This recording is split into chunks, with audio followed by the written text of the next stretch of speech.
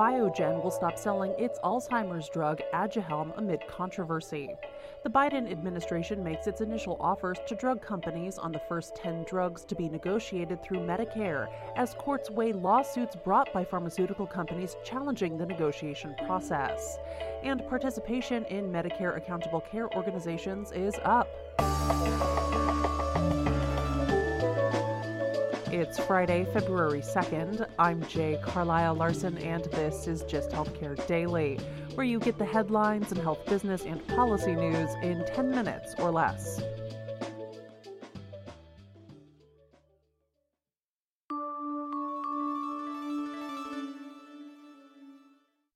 Biogen announced that it will relinquish ownership and stop sales in the United States of its Alzheimer's monoclonal antibody treatment, aducanumab, which is sold under the brand name Aduhelm. The Cambridge, Massachusetts-based company said in a release on Wednesday that it had terminated its contract with Swiss biotechnology company Neurimmune, which holds the rights to the treatment. Biogen has also stopped a Phase 4 confirmatory trial ordered by the Food and Drug Administration to confirm the efficacy of the drug. Instead, the company will focus on its other monoclonal antibody Alzheimer's treatment, lecanemab, which received traditional FDA approval last year. The drug was developed in partnership with Japanese pharmaceutical company Eisai and is sold under the brand name Leqembi. When Aduhelm was granted accelerated approval by the FDA in 2021, it marked the first time in more than 2 decades that a new Alzheimer's treatment had been given the green light by the agency. The intravenous infusion treatment works by targeting and reducing beta-amyloid plaque deposits in the brain, which are a hallmark of the disease. However, the drug has been a source of controversy since it hit the market, primarily over its efficacy, safety, and cost. Though Aduhelm did reduce the amount of plaque, it has not been found to improve cognitive impairment or dementia symptoms, though it was expected to slow the progression of the disease. Alzheimer's researchers are still unsure if beta-amyloid plaques are the main cause of symptoms, including memory loss, in patients with the disease. Aduhelm was found to have adverse side effects in clinical trial participants, including reports that roughly 41% of trial participants experienced brain swelling or bleeds. While most of the cases were mild, a small percentage either had to be hospitalized or had a long-lasting impairment.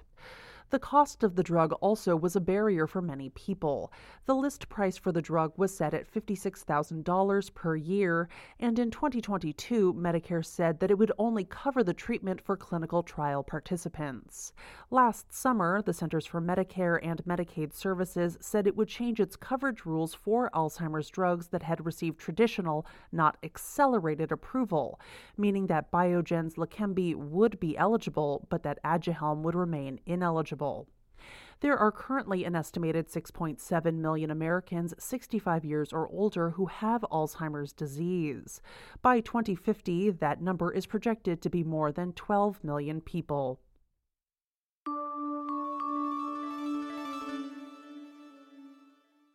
The Biden administration has sent its initial round of drug price offers to drug makers through the first cycle of the Medicare drug price negotiation program, as courts weigh legal challenges to the process.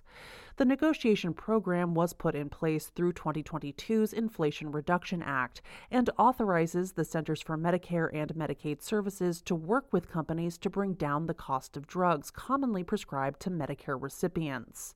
The agency announced the first 10 drugs up for negotiations last September, which treat a range of chronic conditions, including heart failure, stroke, diabetes, and autoimmune disease. The drugs include Eliquis, Jardiance, Xarelto, Januvia, Farxiga, Entresto, Enbrel, Imbruvica, Stelara, and the insulins Fiasp and Novolog. Combined, they accounted for more than $50 billion in total Part D covered prescription drug costs for the period between June 1, 2022 and May 31st of last year, with around 9 million Medicare Part D enrollees taking these drugs during that time period. In a statement released on Thursday, the Department of Health and Human Services did not specify its initial offers for the drugs. Negotiations will continue over the next several months and are scheduled to conclude on August 1st. The new Medicare prices would go into effect at some point in 2026. Though the drug makers of the 10 drugs being negotiated agreed to participate in the negotiation process, around 9 lawsuits filed by some of them, along with the lobbying group Pharma and the U.S. Chamber of Commerce, are still being considered by the courts. Some suits have argued that the negotiation process is unconstitutional because it infringes on the First Amendment rights of the drug manufacturers by forcing them to agree to prices that they may not support. They also argue that it violates the Fifth Amendment by not adequately compensating manufacturers for their property. However, STAT reports that Colm Connolly, Chief Judge of the U.S. District Court of Delaware, expressed skepticism of the drug makers' claims during oral arguments in one case this week, pointing out that they are not required to sell their products to Medicare.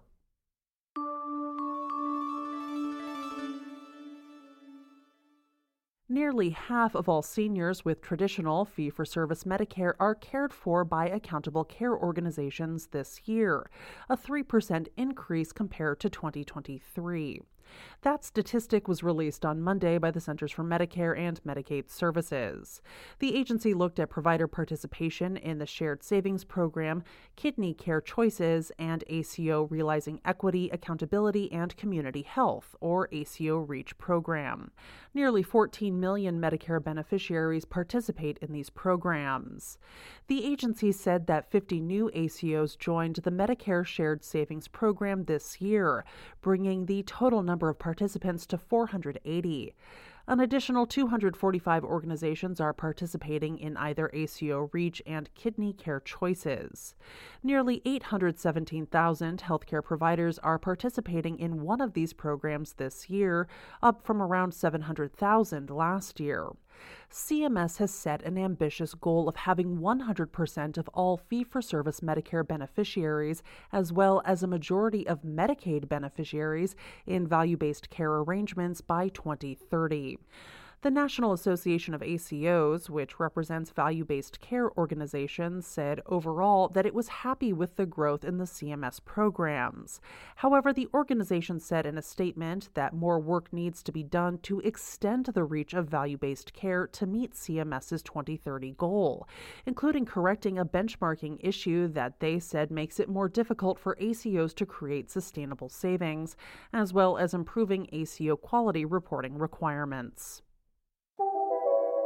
Coming up on Monday, I'm joined by Anu Singh, Managing Director and Practice Leader of the Partnerships, Mergers, and Acquisitions practice at Kaufman Hall, to talk more about the state of healthcare M&A activity in 2023 and what we could see this year. Be sure to join us.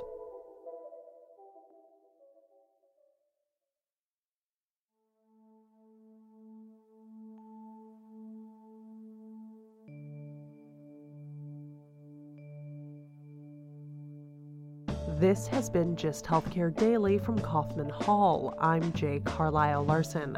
Thank you so much for listening. If you like the show, please leave us a rating or a review. It helps other listeners find the podcast. You can check out more insights on healthcare business and policy news at gisthealthcare.com. You can also get these insights emailed directly to your inbox when you subscribe to our newsletter, The Weekly Gist.